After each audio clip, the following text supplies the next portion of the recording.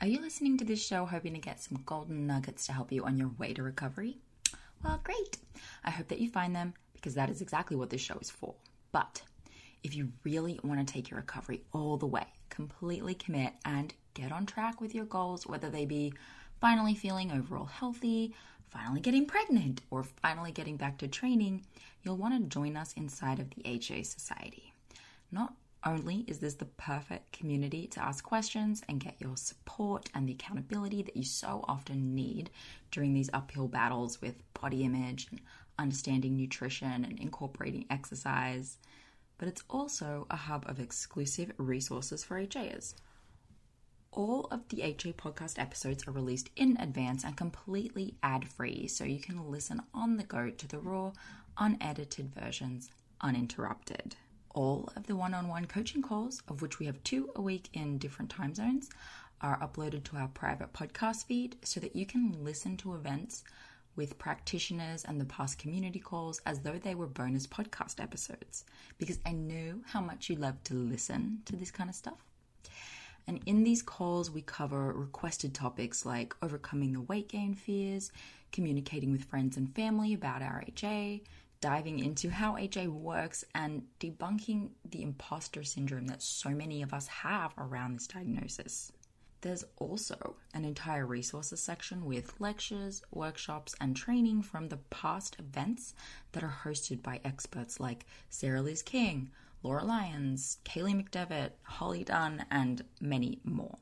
As a member, you also get direct access to myself and Coach Ashley in the DMs.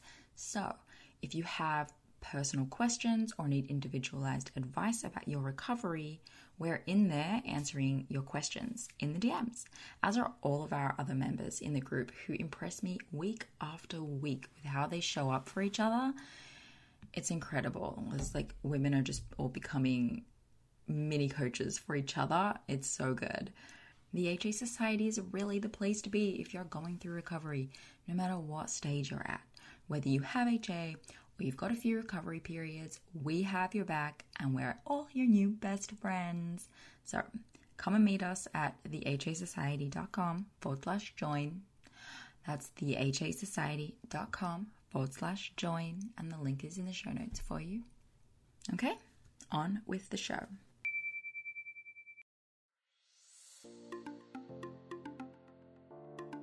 Welcome to the Hypothalamic Amenorrhea podcast. I'm Danny Sheriff, your host, certified fertility awareness practitioner, functional nutrition counselor, and founder of the HA Society, and of course, an HA recovery coach who has walked where you currently are walking. This is the place to come if you care about getting your period regularly. This podcast aims to educate, inform, and keep you motivated on your period and HA recovery track. So let's dive in. But last thing, nothing on the show should be taken as medical advice, so please seek the advice of your physician.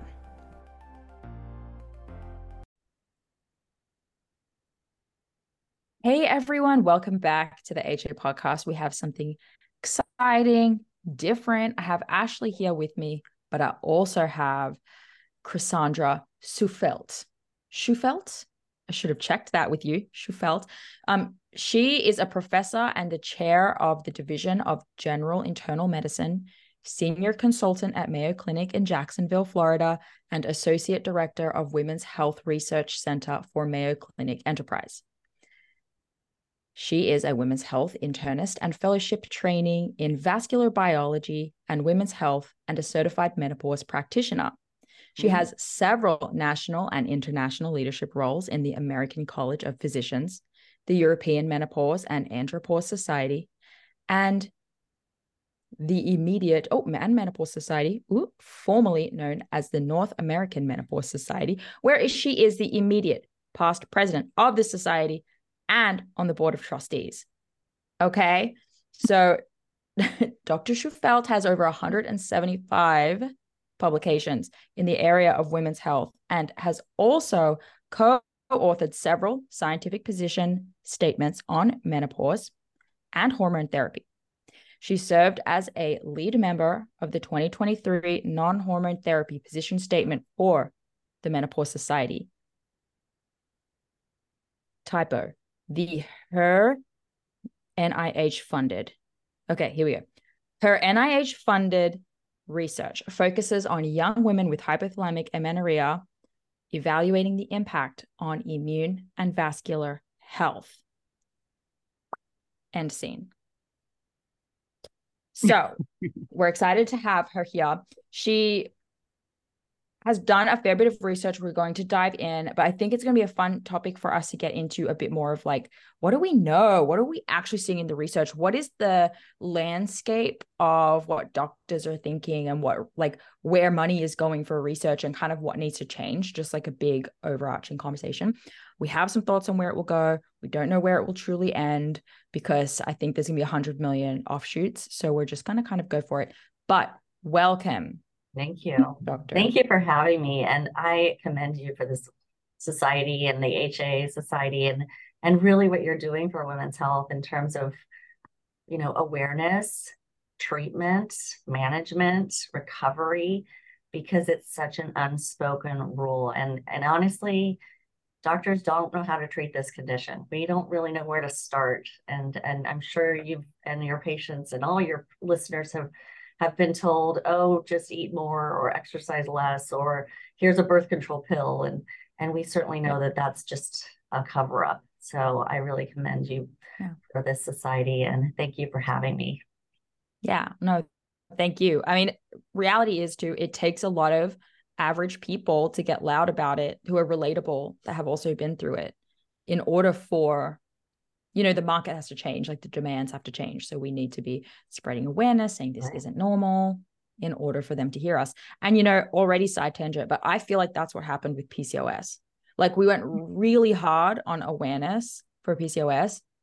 And now it's like, it's really there, and that's kind of caused a new conundrum for us, which we'll probably get into at some point too. But yeah, it's like the louder we can all be, we're going to get there. So we're really happy to have you here to help us with that mission. Yeah, and that statement that you just said about PCOS is exactly right.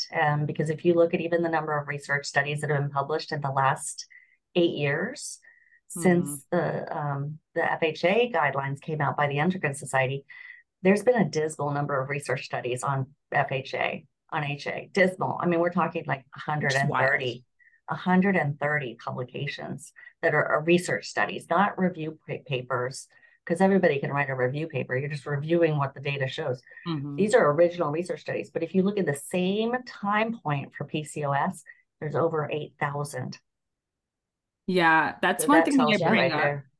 Yeah, that's one thing that I bring up with my clients is they're like, well, how come my doctors didn't know this? And like we're like not ever bashing doctors, you know what I mean? We're like, honestly, to be honest, if like you even just go in PubMed and just put in PCOS, the amount of articles or hits that it comes up with, like you're saying, is astronomical compared to like HA or FHA, right? And so it's just like, unless you see one of those 133, like publications, you're probably going to miss it.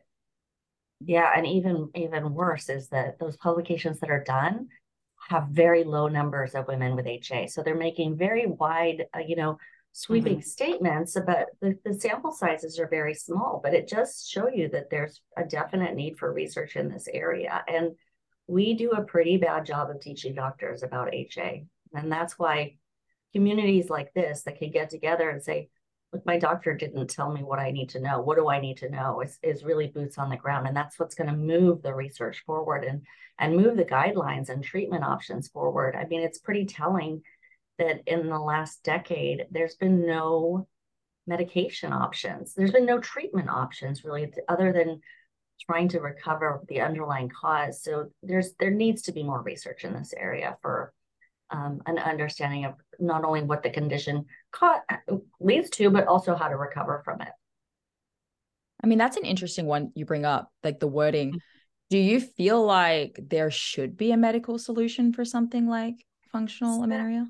So that's a very good and interesting question, because we know that this is not just about the brain ovary connection. We know that there's a lot of neurotransmitters in the brain that get fed back or impacted by this condition. And recently in the menopause world, we have a new medication that works on the neurokinin receptors in the brain. And there's a clustering of these neurotransmitters, neurokinin, dynorphin, and kisspeptin, that control some of the signaling to the pituitary to tell the ovary to produce estrogen. So do I think that there's just a slam dunk medication out there that we can use? Probably not. But do I think that if there was a way that we could activate this pathway through medication management, because what we do is we block the pathway in menopause care and it shuts off hot flashes. So could the reciprocal be the same? I don't know. And I don't know if there is ultimately a medication option, but what we do know is a lot of the medications just mask the underlying cause. Yeah, I think that's an interesting topic in general, because when you think about HA, there's such a systematic impact to the body that I think it would be, I mean, I don't want to like tempt science to, I mean, I'm sure that there's a lot of things going on in science that's kind of like spooky and scary in general, right? Although science is so needed, we love it, we're all nerds, you know what I mean? But just thinking about everything that HA impacts, you know what I mean? When it comes to like, just so think about like when it comes to like the lack of estrogen and progesterone, just even in the brain, it changes how you like perceive your own body image, right? So like we're talking about everything from the brain all the way down to your toes, you know. So I guess for me, I guess it would be interesting if that would even be a viable solution, because we're talking about everything with HA, it's also connected to the thyroid, right? And so it's like nothing happens in the vacuum, which is also connected to like the adrenals, right? So we have like the like HPA and the HPT and the HPO axis, that for one pill to like address each one of those axes, and then the little fingers and branches that come out from it, when the root cause is restored energy availability, like energy balance. It does kind of, I guess, from my perspective, makes me wonder if a pill is appropriate, or if doctors being able to acknowledge, hey, this isn't just a thyroid, this isn't just an adrenal, this isn't just estrogen. You know what I mean? That like being able to look at a patient from a holistic standpoint of being like, all these are adding up. And yes, they could be so many different things, but because of the presentation, this is likely HA. Because from our perspective, like whenever clients just, they just want an answer. They're not even actually expecting their doctors to fix it for them. They just want a proper diagnosis. Like they just need a direction, and then take. And then like they're pretty good at about like reaching out and then taking like the next steps. But like the bottleneck that I see from this side is that when they go and they get like a PCOS or a POI or all these other things, and they're just like, their world is so turned upside down, because what they actually just need in that moment is a proper diagnosis of what this is. Yeah. And it's you're exactly right. I call HA, it's a complex neuroendocrine disorder. So it doesn't just impact the ovary. And that's where I think so much of the focus has been about estrogen. Look, at the end of the day, women are lucky that we have a menstrual cycle, because we now know when we don't have one, that's a signal for health, because hypothalamic hypogonadism happens in men too. And they don't have that signal, so that the women have for a menstrual cycle. So we are in some respect lucky that we have the menstrual cycle as a vital sign, right? But you're exactly right in saying that this is so complex that it impacts so many other areas of the body, like the HPA axis. So you have elevated cortisol, you got low estrogen, you got low T3, you know, even the stomach itself, you get decreased leptin, adiponectin, decreased insulin, decreased ghrelin. So this is very complicated. So I do agree that giving a woman back a pill isn't going to probably fix it all, because there's so many pathways involved. What I was suggesting is that it's possible that going back to this clustering of neurons could kind of help reverse some of it, but I don't think we're not there yet. The idea is to recognize it and address the underlying cause, because the inciting events are really what's causing it. And we know that it impacts the brain. Estrogen has a profound impact on the brain at menopause. So we see, cognitive complaints at menopause, which is a natural and normal state of a woman's life. But when you're 26 and you're walking around with low estrogen, that's going to impact your brain, your cognitive, your anxiety, your depression. And then, at the end of the day, this is way beyond a state like menopause that's normal and natural and health as part of a woman's life, because you're walking around with low estrogen and high cortisol. So to me, that's, and all the research that we've been doing for the last 8 years, really it comes down to that combination together. That's probably, it's a common theme in all forms of HA, whether it's restrictive eating, psychosocial stress, or over exercise, or a combination of all. We could consistently see this elevation in cortisol and suppression of estrogen. Yeah. So I do think it's a great, and doctors just want to fix, they've got 10 minutes and they concentrate a lot on just the estrogen axis. And I think just the recognition that this is way beyond estrogen is an important concept that we need to start teaching the doctors. So 100%.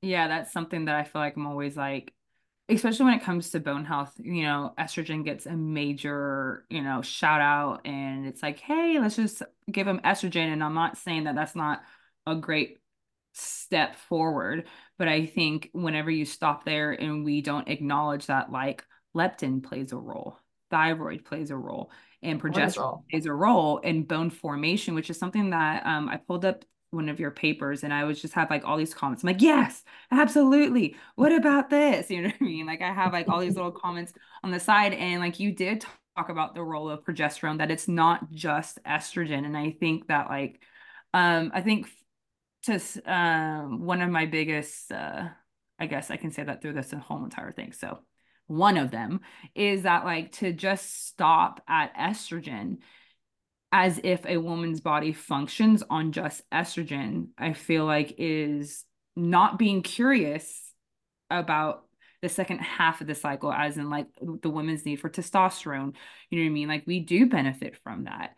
From progesterone, just all those types of things, especially when it comes to bone reformation, like that is essential. And so one of my concerns is when clients are just on estrogen, one of my main things is to then just educate them, not tell them what to do, but educate them like, hey, there's a missing piece to this, and it's progesterone. So if you are going to go on the route, if you're choosing to like not wanting to heal this holistically, and there's no judgment about that, then like strongly recommending the other half of progesterone, because it's very short-sighted to just stop at estrogen. Yeah, it certainly is. And we do know progesterone, especially bioidentical progesterone that your ovary used to make, or your ovaries continues to make, is a very strong, potent anti-inflammatory. Yes. So that's an important component too. We see that throughout the pandemic with the research on COVID and what the inflammation does if women are on estrogen with progesterone versus estrogen alone, or even throughout their different cycles of the month. I saw that. So it does. I mean, there's been a lot of research that really does show that progesterone is an important component. And that brings us back to, this is, we're talking about this complex neuroendocrine disorder, right? But cortisol plays a huge role in bone health as well. But cortisol also plays a very large role in inflammation. And what we just recently presented at the American Society for Reproductive Medicine was a study that we took 30 women with HA and we compared them to 30 women that had their monthly menstrual cycles. And we actually confirmed that they had ovulated the month before by checking progesterone on days 22 through 24. So that we confirmed that these were ovulating women, not just self-reported monthly menstrual cycles. And we actually measured inflammatory markers and cytokines, which is a marker in the bloodstream that is circulating through our body that tells us how much inflammation we have in our body. It's our body's immune response. So some pro-inflammatory, which is not so good. We don't want pro-inflammatory. We also have cytokines that are anti-inflammatory, and we measured them in women with HA and compared them to women with normal monthly cycles. Now, women without the cycles with HA, we measured them on any day of the month because they didn't have a cycle. But women that had regular monthly menstrual cycles, we actually measured them between day 3 and 5 of their menstrual cycles because that's also when a woman's estrogen would be low.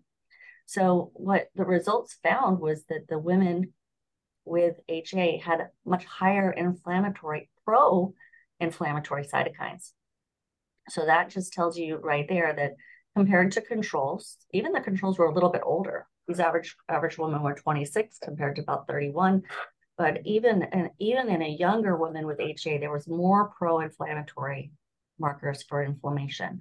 And so that just speaks to the fact that what does having a cyclic form of estrogen and progesterone do in our body? Well, it probably does bring down inflammation, but cortisol probably plays a role in that as well, because cortisol in lower levels can be inflammatory as well. So really a kind of an eye-opening research project that we did. I would have expected that we would have seen also more anti-inflammatory, perhaps, because if you're going to inflame one part of a woman's cytokines or the inflammatory markers, maybe there might be a balance with the anti-inflammatory, and we didn't see any differences in the anti-inflammatory. So a little bit more inflammation in women with HA. Now, take that a little bit step further. What we found when we looked at the same women is that their blood vessel function, or how well they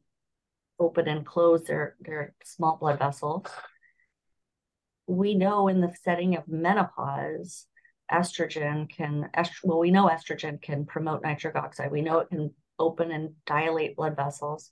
So we wanted to see what these blood vessels would do in young women with HA that don't have estrogen. And the way I give an analogy to this is, imagine you take a rubber band out of the drawer that's brand new, it's really stretchy, and you're like, this is a great rubber band, it opens and closes, I'm going to be able to wrap whatever up with it. Bundle of letters. If you take a rubber band out that's kind of been in the back of the drawer for a while, it's a little chalky, and you're opening it, it's not as flexible. Well, that non-flexibility is what we have found in women with HA. It's not all women with HA, but it's about 1 in every 3 women have a very early signal that their blood vessels are not opening and closing. Now, is that bad? No, it's not bad, because we're finding it. Because if you leave this unchecked, it can be bad. But the good news is if you reverse your HA, and we're going to be looking at this, does it reverse that flexibility of the rubber band? Probably. But at the end of the day, it's identifying another key area of that this is complex, right? This is not just about the bone or the period or fertility. It's also now impacting small blood vessels. So I think that's an important sign, because it's not every woman. It's about 1 in every 3 women. Our new research is trying to identify, is it the overexercising? Is it the undereating? Or is it disordered eating? Or is it the psychosocial stressors that is causing this signal? Or is it just having cortisol in your bloodstream? So that's the new area of research that we're delving into. Mm-hmm. So I always tell patients is that, yes, we have found this, but it's just another signal, just like your bones, right? That we need to reverse it. We need to get you back on track, because we can get you back on track with all areas, with fertility, with bone health. And now we're looking at heart health. And you know what? No one's really looked now at brain health. And so that's another area of needed research. So I love that you brought that up, because a lot of our clients, I think I can be very confident, are very health conscious. And these are the people that are crushing veggies, multiple veggies per day. They're crushing veggies. They are working out, their cardio, like every day, or all of the lean proteins. All the lean proteins they've taken. And so to our conversation before this podcast started, like, if like they were to go to the doctors, they would be applauded as confusing. Like the healthiest. You are the standard. You are the standard of what society needs to strive for. Look at your colorful vegetables. Look at your plate. Look at your discipline, in air quotes. Obsession is not discipline. I'm gonna put that out there. But moving on. All these things, and yet to find out that their cholesterol is sky high. And so the other day I had to, I have a new client, and I was like, if this salad, look here, I love a good salad. If I'm going out to eat, y'all, I'm ordering a salad because I can do that because I have my cycle and I'm ovulating, but because I'm not making that salad for myself at home. I'm not chopping up all the things. I'm not doing it. So Ashley is ordering a salad, but I had to ask her, hey, you've been eating this way in this salad for X amount of years and your cholesterol's through the roof. Mm-hmm. If this was enough to keep you from having high cholesterol, it would have done it by now. You don't need to veggie harder. You don't, you know what I mean? Like, Mm-hmm. and so to your point of these are the ideal health that doctors want us to look like, but yet they're coming up with, cardio, arteries that are just not opening and closing as fast as they need to be. Like they are the dry rubber band in the back of the drawer. And I love that analogy. I'm going to keep it, like, I'm going to like replay this for my clients all the time, is because like there's more to it. And like you can't reach this optimal health without your hormones restored. Right. I always say, so I coined this term a while back because I was trying to convince doctors that this is a problem, right? I mean, I'm sitting at a roundtable discussion at the NIH in Washington, D.C., which thankfully I've had 8 years of continuous funding in this area, but I've got to convince the next grant cycle that we need more money for the next grant because it needs to continue. I know, right? But it's like, I promise it's a problem. Like, it is a problem. And so you're sitting around, and at the time I was doing my research. I now live on the East Coast and at Mayo Clinic in Florida. We have a Mayo Clinic in Rochester and a Mayo Clinic in Arizona. I was in Los Angeles. I grew up in Southern California, and I was in Southern California when I first started this research. And one of the NIH doctors asked me if this was only a problem in Los Angeles. And I almost fell off my chair because Stop. the research is worldwide. I mean, women are worldwide. We make up 52% now of the world.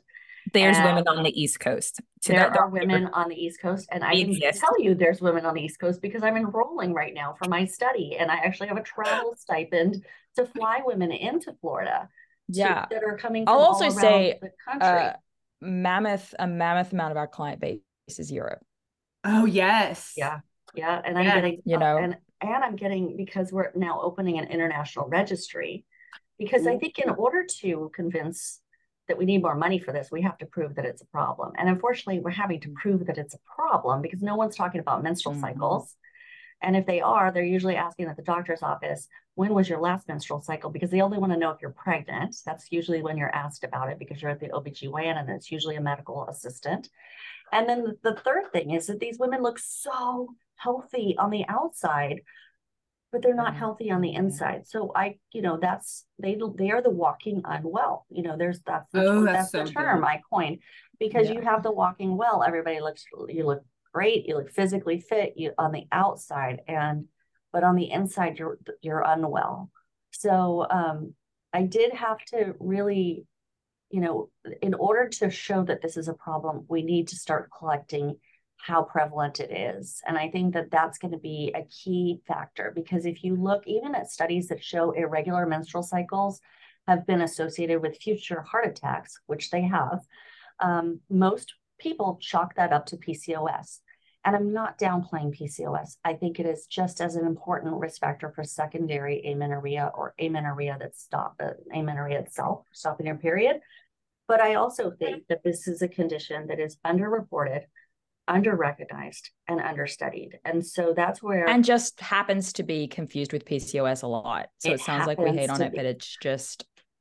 Just women get slapped with the diagnosis of PCOS, which has its own implications, but it is a wrong way to go down the pathway if you're misinformed that you had PCOS. And I screen women all the time for HA, and I'll look at someone's ultrasound and go, this doesn't fit the criteria for PCOS. Thank you. And oh, look at how low their LH is compared to their FSH. This is not PCOS. So this is not difficult. This is not rocket science. Like, I almost like come out of my chair every single time and I'm like, you do not, and I hope this is not insulting, you do not need a bazillion years and $1,000 in student loans to tell if someone has PCOS. It shows up in their blood work and you actually cannot miss it. Yeah. If you have suppressed LH, luteinizing hormone, that is HA until you prove me otherwise. If your estrogen's low, FSH is normal range, and LH is oversuppressed or undetected. And you've had 3 or more months of no menstrual cycle. So that, to me, while it is a diagnosis of exclusion, I mean, so is PCOS. So, it's really taking a thorough evaluation and coming at it with, are there symptoms? What's the exercising history? What's the eating history? And I think that's a really interesting comment, Danny, that you made about the eating, because in our study on food diaries, which we did, we took those 30 women with HA, comparing them to the age matched or the matched controls that were getting their monthly cycles. Their calorie amount was exactly the same. It was not statistically different. We did not see a difference in terms of the calorie intake. It was the content of the calorie intake that was completely 100%. Yes. I love that I actually didn't fully connect that there would be research to back this up.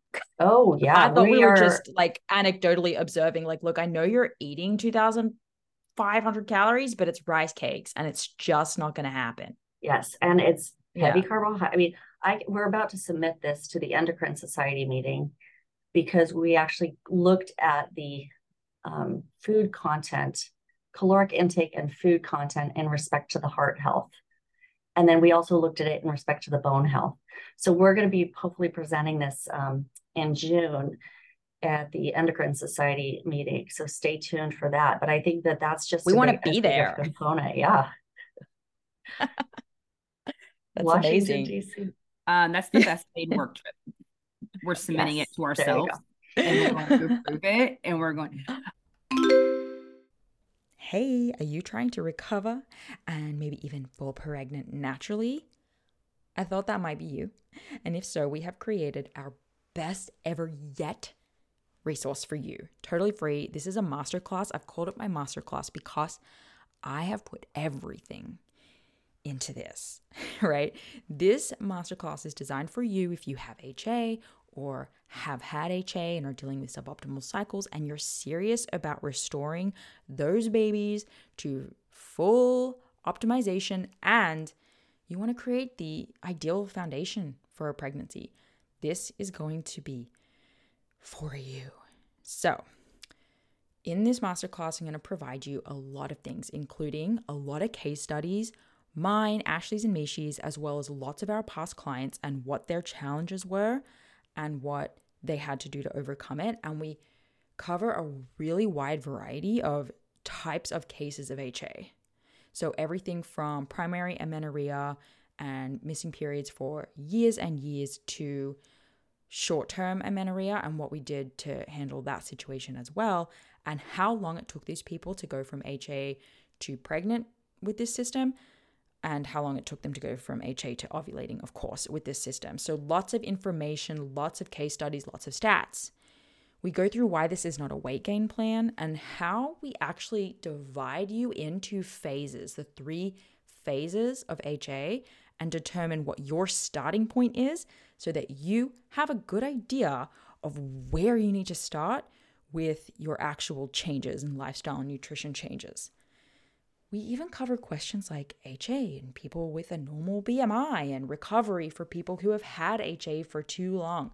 There's so much in this 60-minute masterclass. Yo, I'm impressed. And at the end, I'll also be running you through how to get a free HTMA, hair tissue mineral analysis through us, which is a part of our process for recovery and preconception clients that we're happily going to give you for free $99. as a massive thank you, of course, for joining the masterclass. So go to thehasociety.com/masterclass or head to our website and you'll find a link for it and find when the next available presentation is going to be. That's thehasociety.com/masterclass. I love that you bring that up because that is exactly kind of what we do. We actually never ask our clients to track calories, just because in a coaching capacity. Now, obviously, research it's essential. Okay, so nothing's ever black and white. So there's that. But in a coaching capacity, like we actually don't ask our clients. Some of our clients do, and it is helpful because some of those clients right now, like they are well above 3,500 calories and she just ovulated. And had she just stopped at 25, this chick would never have recovered. So there's that. But our thing is that we take a look through pictures. Like we do a food view, we do pictures, we take a look. And so we give specific feedback based on what they're eating. And that allows us to see, are you eating rice cakes? Are you eating water sticks, which are celery? Yep. Are you like air frying that with no oil? Is there are you using fat? All things like you can see it. Like you can see it, and that is why I believe our clients recover so much faster is because we just take the guesswork out of, well, I guess we'll just keep adding these calories and we'll keep adding these calories. We're able to specifically look at exactly what they're eating. And generally there is 1 to 2 macros that they are completely so it's not just enough to tell everyone to eat high fat. I had a client who legit, she was crushing a good amount of fat, but it took 6 months to get her to increase her carbs. And once she did, she recovered. And she was convinced that she had not premature, that she was entering in perimenopause because she was like 42. And so it's just so important that no, at 42, you can cycle. Yep. Not everything's perimenopause, and her labs didn't match up. And thankfully, her doctors told her that it wasn't that. But it's not just enough to give somebody the same blanket statement because that's potentially not what they're struggling with, right? And so again, how do we expedite like the same blanket calorie number goal? Yes. Or is that what you mean? Yeah. Yes. Yeah. You know It's probably, every woman's different, but in our research, we did find that women with HA had very high protein intake too. Yeah, I see that less frequently, but I find that if we have, it depends on the culture that they're in. Like if we get a CrossFitter or a bodybuilder, high protein for sure. But if we get anyone else, the protein's not there. And if it is there, it's just chicken breast. Sorry. I feel like it is. And it's, and then high fiber. Oh yeah. That was us. Oh yeah. Well, I used to do that too. My fiber count was so high. And again, because you get applied, eat high fiber, it helps you detox. Well, first off, you need amino acids to detox, but never mind that, you know what I mean? But eat high fiber. And so I kid you not, I'll have clients coming to me eating 75 grams of fiber per day. Yeah. And I'm like, I am going to need you to throw in some glucose, just some genuine glucose. But yes. So I would say the macro community is probably generally always high fiber and protein. High protein. Yeah. Low fat. Yeah. That's interesting that was really common in the study. So, and I wanted to backtrack really quick too, because we're kind of talking about the challenge here is diagnosis, which is so frustrating because that's square one. You probably feel like you've been stuck at square one for so long. I'd love for us to be done with diagnosing so that we can talk about solutions more frequently, but you're still there at awareness, trying to get doctors to understand and see that this is real. And and then the other side of it to say is that not just the diagnosis, but also the awareness, because there's still a bias that this is an athlete issue. Yes, 100%. You're not thin enough. You're not sick enough. This is just athletes. You don't look like you could have HA because you're not an athlete. Come on. And the idea that you could just have stress-induced amenorrhea is real. I had one of my participants that in my study, the initial study, she was 21 years old. She had just lost her mom suddenly. and she went into HA, and she wasn't over exercising, she wasn't restrictive eating. I can tell you that right now. It was just the stress induced cause, the psychosocial stress that she went through. And that brings up a fact of the matter is that this also is not, we need to understand the scope of diversity in this in this area. And that's one of the calls for my leading into opening an international registry, because we need to understand what other countries. You're mentioning that Europe has a lot of them right now. We're getting a lot of calls from them. I get emails and calls from Europe as well as the Middle East right now.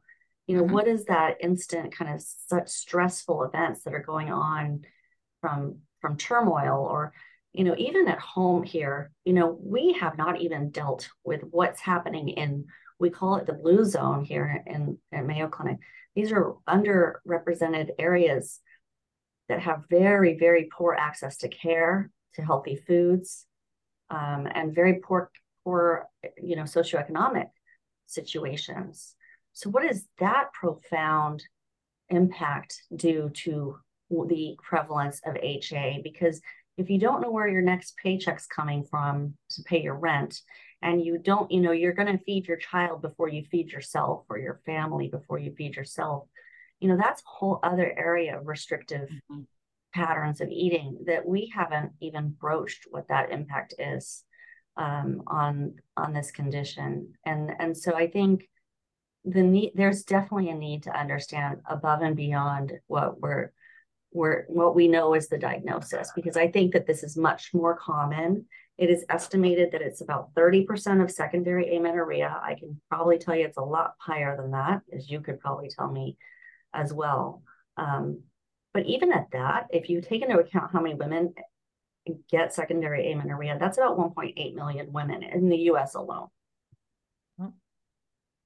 So common. Well, it's something we're curious about. What about the prevalence rate.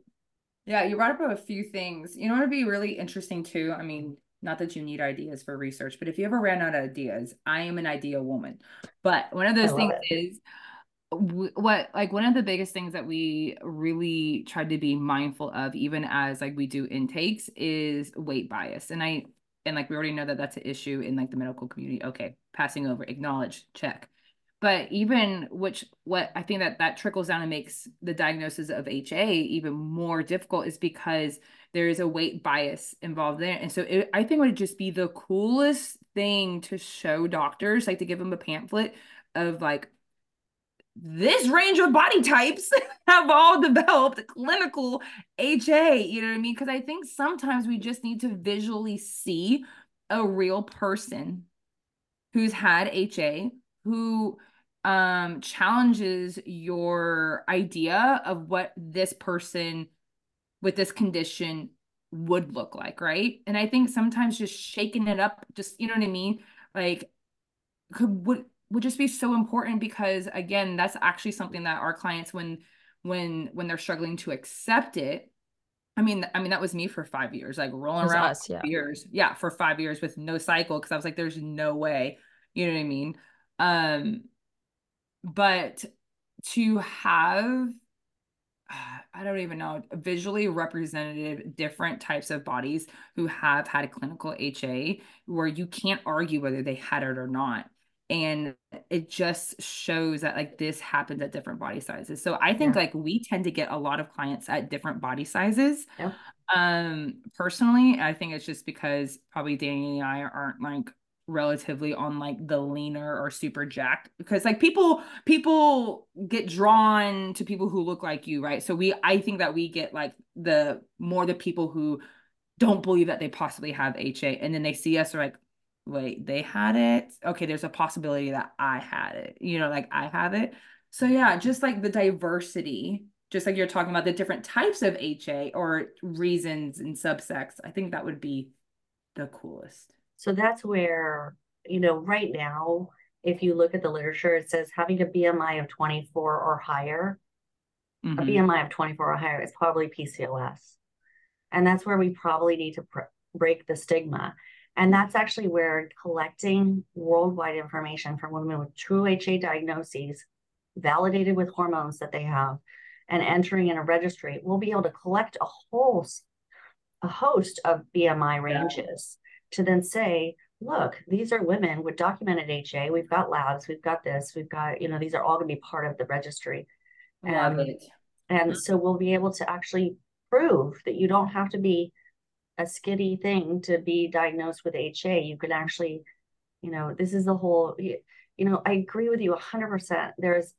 There is a misogyny of obesity in our society, and there's so much bias in, telling women if you're thin, you're fit. And that's not necessarily the case. And this is what, there, women are less likely to be referred for chest pain if they're thin, or to a cardiologist to be evaluated if they're having symptoms of chest pain if they're thin. We've published that research that showed that there's an implicit bias that doctors have, and there's an implicit bias in our world, but it's having to break through that to try to convince, again, going back to the whole prevalence of this is a problem. And the menstrual cycle is a vital sign, right? I mean, it's vital for our health. Oh, that just fired, like something in my brain just like lit up, and I don't know exactly, but I think because what if it's because doctors see thinner or non-obese, wherever you want to draw the line, BMI, whatever, as healthy, that in their mind, they're just like, it's just this population that's unhealthy. And so what this registry will do will open up that walking unwell. I think that's the way that you termed it, of like everyone that they're deeming as healthy is actually not, right? And that's why they actually don't think it's a problem, because they have already in their heads told themselves that this person is healthy. I've had when I had one of my ultrasounds done, before asking me my labs, asking the symptom, asking, even doing the ultrasound, he was like, I already tell, and look at you, you don't have PCOS. And then he came back and I'm like, oh, well, you must be God's gift to medicine. I am so glad that your eyes are so good and you don't ask any questions, no intake, but you're able just to look at me walking down the hallway, right? Then he later diagnosed me with PCOS. You know what I mean? And no one even looked at my labs because they were all suppressed. And I was just like, okay. So like, what are we doing here, right? But to your point, he automatically was like, there's no possible way. Nope, this person's well. This, like this person's fine. Yeah. Oh, it's so good. Yeah, the walking unwell. And so this registry will be opening probably the first quarter of 2024. We are actually finalizing a contract with a company in case women don't have the ability to get their labs done, that there's a blood spot technology that we can grab hormones from. And so we're working with that to try to get that. But the purpose of the registry is not just to characterize how prevalent it is, but it's also to understand the experiences that women are going through with this condition, again, because it's so understudied. And also to ask those questions. What did your doctor tell you? What testing did you have done before you actually got a formal diagnosis, or did you even get a formal diagnosis? And what led you? Was it social media that led you to understand that this condition is something that it needs to be evaluated further? So, and then we're also obviously looking at health outcomes, because we want to know how this impacts health. I mean, there was a recent published study that was one of those 130 original studies that looked at sexual function in women with HA. And that was really interesting to see that there's a big difference in sexual health. And that probably also has to do with body imaging. Is not just, but low estrogen has a very potent effect on, sexual function. And so it's a combination of both. But we also want to look at what happens after women get pregnant, because the beautiful thing about this condition is it's reversible and you can have a child. It's not like premature ovarian insufficiency or premature menopause, where that's infertility. This is a temporary form of infertility, but once you reverse the condition, you can get pregnant. But we haven't also looked at what happens to women who get pregnant after this condition. Do they have early deliveries? Do they have small babies? Do they have, what was their weight gain trajectory during pregnancy? Because it still is, as much as this, as there is an underlying recovery, you still have the psychological component of weight that is a large proportion of this condition. So, well, yeah, just well, anecdotally, we have not noticed because we have a focus on recovering HA and helping women get pregnant. That's a kind of our jam. And there hasn't been an anecdotal notice of women, because they always email back and they're like, here's the birth story and like, here's the picture and, thank you for your help. Everyone's like going to term, you know what I mean? And that's good. But the other interesting is, are they going to term and having small babies? Yeah, not sure. Yeah. No, really interesting. Not small. My child was not small. She was not small. And the other one thing that'll be important was it natural recovery from HA? Or did they go seek fertility treatments to get pregnant? Because that's actually a bit different mechanism. Probably the mechanism of natural recovery and reversing the underlying cause, that probably leads to a healthy, normal, reproductive birth. But if you go to get fertility treatment to just push out a gonadotropin, which was in the injection they give, to then ovulate, that still isn't under treating the underlying condition. So no, the body is still unwell. Yeah, and you're so forcing is that pregnancy pregnancy a little bit different? So I'm not suggesting that all women with this condition can't have a healthy pregnancy, because certainly you're not noticing it, and that's excellent. But is there a signal for women who have to go get fertility treatment? Well, the other thing that would be interesting, oh my gosh, so many. And we only have 5 minutes, Ash. And so okay, it's going to be fast. But one thing that we do notice is that when our HA clients do gain the weight and they do get pregnant and they've overcome this unimaginable thing, and then they start getting prenatal care, it goes right back to don't gain too much weight.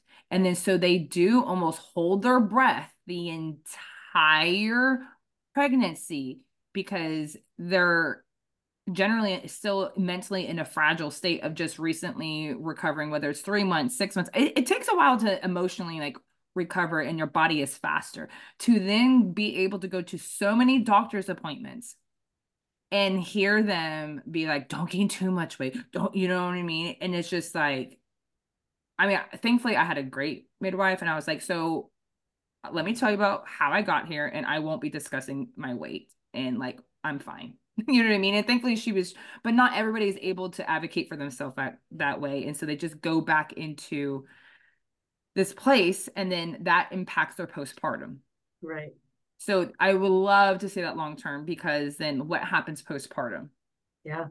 After hearing for 9 months, be careful, don't gain weight. Right. To someone who just got over FHA. Yeah. And postpartum is a very vulnerable period, because you go from very high levels of estrogen to very low levels of estrogen. So it would be also interesting to see what happens to a woman who's had HA, who had low levels of estrogen in her brain, who develops kind of depression or anxiety, because we know those are common. What happens to them after they recover, go through pregnancy, and then has a sudden loss of estrogen after pregnancy? Are they more prone to getting postpartum depression? So these are all interesting, like working hypotheses, because at the end of the day, estrogen's important, progesterone's important, testosterone's important, and the long-term health consequences of it is important. So there's so many unanswered questions going forward. And I love that you have a pulse on women who are recovering, because it's through you that we can come up with these questions. And if you start to say, hey, we've noticed this, or we've noticed in our, our group of women that some of them aren't feeling really good after they have their baby, or some have reported very small children, birth weights, or some have reported, early delivery, not preeclampsia or high blood pressure problems, but maybe just went into spontaneous early delivery. So, this is where, as a scientist, as a clinical scientist, working with groups and advocacy groups such as yours, we can really start to make a footprint and move the needle and get more answers. Because at the end of the day, it's women's health is, wow, I could go on. Women's health is very represented and underappreciated and understudied and underfunded. But when you have to really convince a group that this is a problem, that's even a harder hill to climb.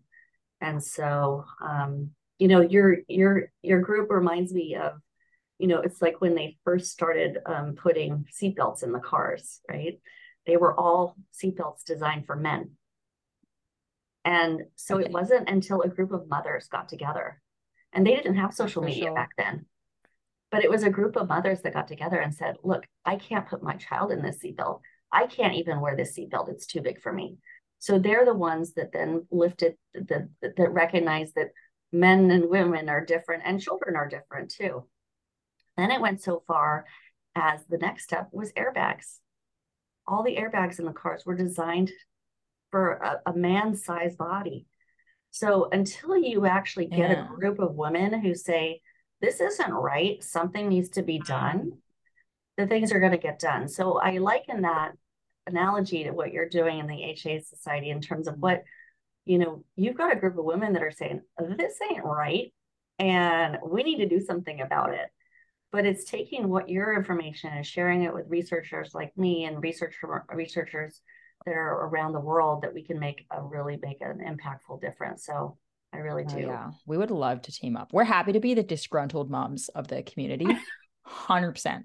We love that for us. Here's another tagline I say, you want something done, you ask a busy woman. You ain't absolutely. We both have children, and we're like doing the most, trying to figure this out. Yep. And this is a total we don't have to get into it, but just like to your point about these outcomes, we obviously, less of our clients have had children before, but we do get them. We definitely get women who are like, so I had children through treatment, but now I'm serious about HA. And if we could also, yes, because that's a common question is, well, can I just go and do the treatment thing and then deal with HA? But they definitely dig themselves a deeper hole at a minimum. I have one very interesting case right now. She's great. She seems chill, totally normal person, but she had HA, took FSH injection route. It was very successful. So they did not do the IUI. They did natural conception. She had twins. So her body was already on struggle street. Somehow every now and then someone is just like super responsive, which is always a surprise because it's not what we typically see. But now like her estrogen will not budge. She's weaned. The children are 2, will not budge. Like the hole is deeper than we see for typical, but we don't have enough case studies to sit these women down and be like, here's what the science says you're walking into if you go this route. So I totally see the value in that. We would love to be able to help. And I just want to kind of commend you and what you're doing, because not only is like, yes, HA and women with missing periods, like this is all important, but HA is also a spectrum, and there are women who still have their periods, but they're pretty much still dealing with this problem. Right. And there's probably even more of them, walking around like they're just a little bit genetically more robust or something like that. And those women are also getting their PCOS diagnosis, or they're also getting just told like, well, you should be fine. Oh, well, we'll just do some treatment. Like, you're not exercising too much. You have your cycle. And they're in an even worse position because they don't have this big red alarm to tell them something's definitely missing. I feel even more sorry for those people because their body appears to be functioning fine on the outside. But research like yours will also just help honest to God, most women are dealing with low hormone function. Let's just be real. And as much as HA sounds like a really specific, extreme manifestation of that issue, like it's happening across the board. Some people are just not losing their period, or it's not just, they're not quite as depleted. There's definitely a spectrum happening. And that brings up the point of, just because you get your period back, do the other, the adrenal access, the thyroid access, the brain access, does that all recover at the same time and in the same order? Because it's probably that because you can ovulate before you get your period back, right? We know that.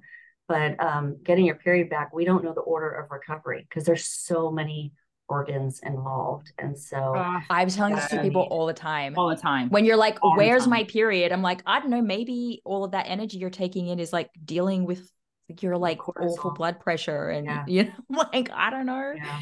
Yeah. Yeah.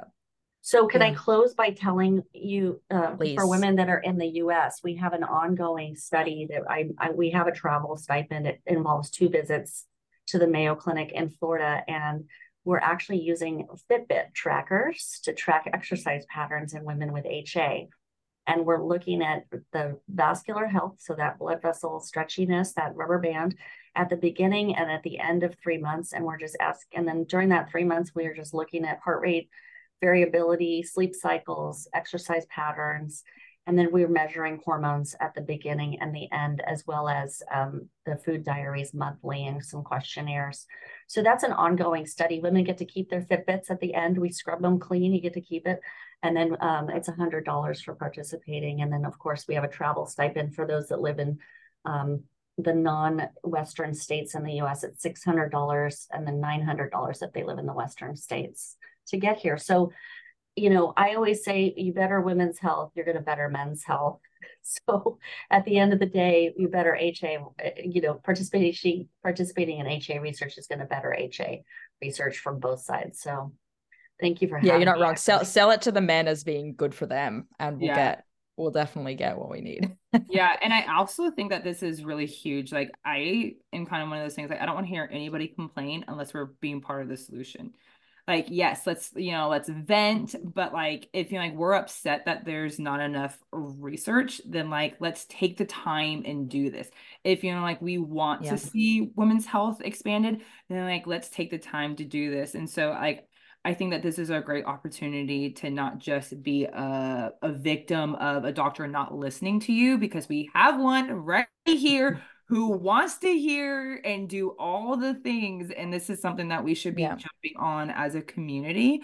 So where can people join it? So I will send you a QR code that you can put up. It is a QR code that will take women directly to our information questionnaire that'll and explain the study. And I also have a link that that takes you to the Mayo Clinic website that discusses the study. So that would be fantastic.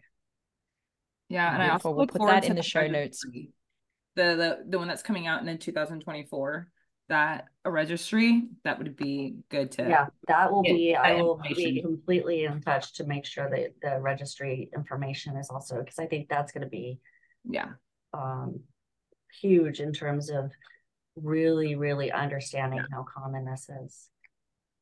Awesome. Amazing. Well, thank you so much, Dr. Shufelt. We appreciate your time. If we can ever help you with anything that you need, please let us know, future studies, that kind of thing. And we look forward to seeing what you work on in the future. Yeah, absolutely. Thanks for having me. And I'll send that information so you can share with your reviewers and your listeners. Beautiful. Thank you so much. And you have an amazing day. Okay.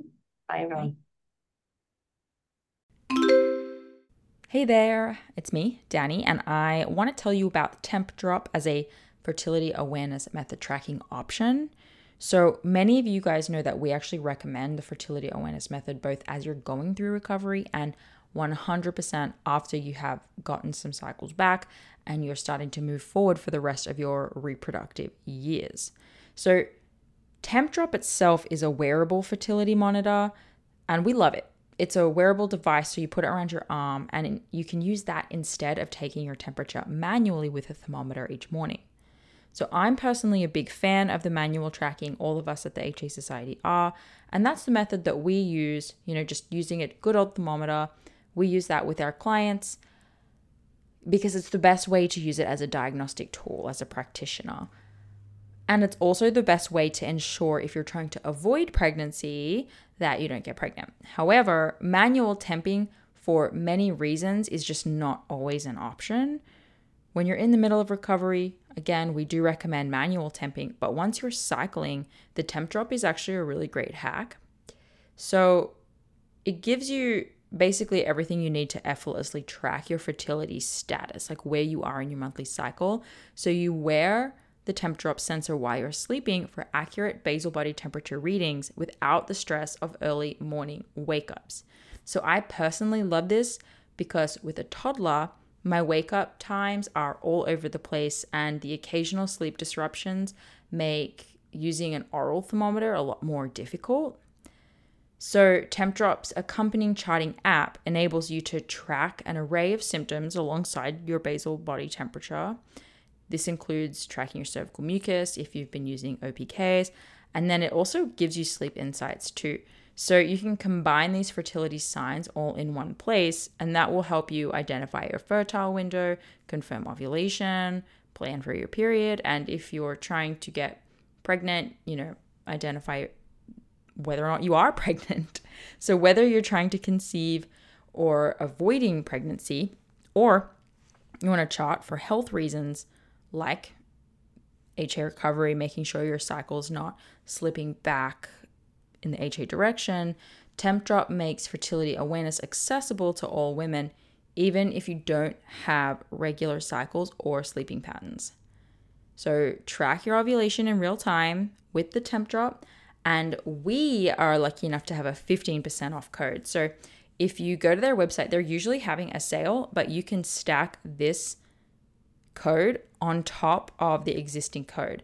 So just go to tempdrop.thehasociety.com and use the code AFHA Society. I think too, if you just go to tempdrop.com and use AFHA Society at the checkout, that will work too. So happy temping and good luck. This episode is brought to you by Grassland Nutrition beef liver capsules. Did you know that in terms of nutrient density, beef liver actually blows vegetables and fruits out of the water? If you're a client of mine, you have already been instructed to eat beef liver either fresh or in capsule form. I recommend it for anyone and everyone who is, of course, dealing with amenorrhea and fertility challenges out there, but I may even recommend it for just everyone in general. Get your husbands on it, get your partners on it. If you have a history of HA and add on top of that maybe a history of the pill, maybe you've been pregnant before, through treatments or other, your body's been through anything, you're absolutely 100% dealing with a nutrient deficiency of some kind. And while it's true that testing is going to be the best way to understand those exact deficiencies, eating nutrient-dense, real food is going to be one of the most important next steps that you take with or without testing. So I've been using and recommending Grassland Nutrition beef liver capsules for years now. And the capsule form makes it so easy to get your liver in every day. And I appreciate the transparency of this product in particular above others. So in case you're wondering, it's completely natural.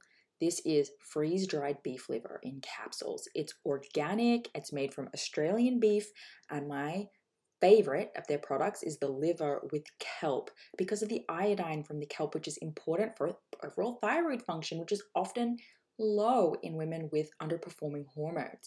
So rather than eat seaweed snacks every day, I get to take this beef liver with the kelp for my iodine.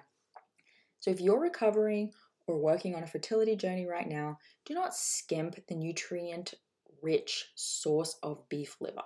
Get 10% off your order with the HA Society and support your favorite podcast along the way. They ship to most countries, so you should be covered. Just go to grasslandnutrition.net and use HA Society, just HA Society, at the checkout for the 10% off. That's grasslandnutrition.net with the code HA Society. Thank you so much for listening today, guys. Please subscribe to the podcast, and if you could head to iTunes specifically and leave a rating or review, that would help so much because it makes it easier for other people with HA who are Googling around to find the podcast really easily. So if you do that, you're doing a service to all of the women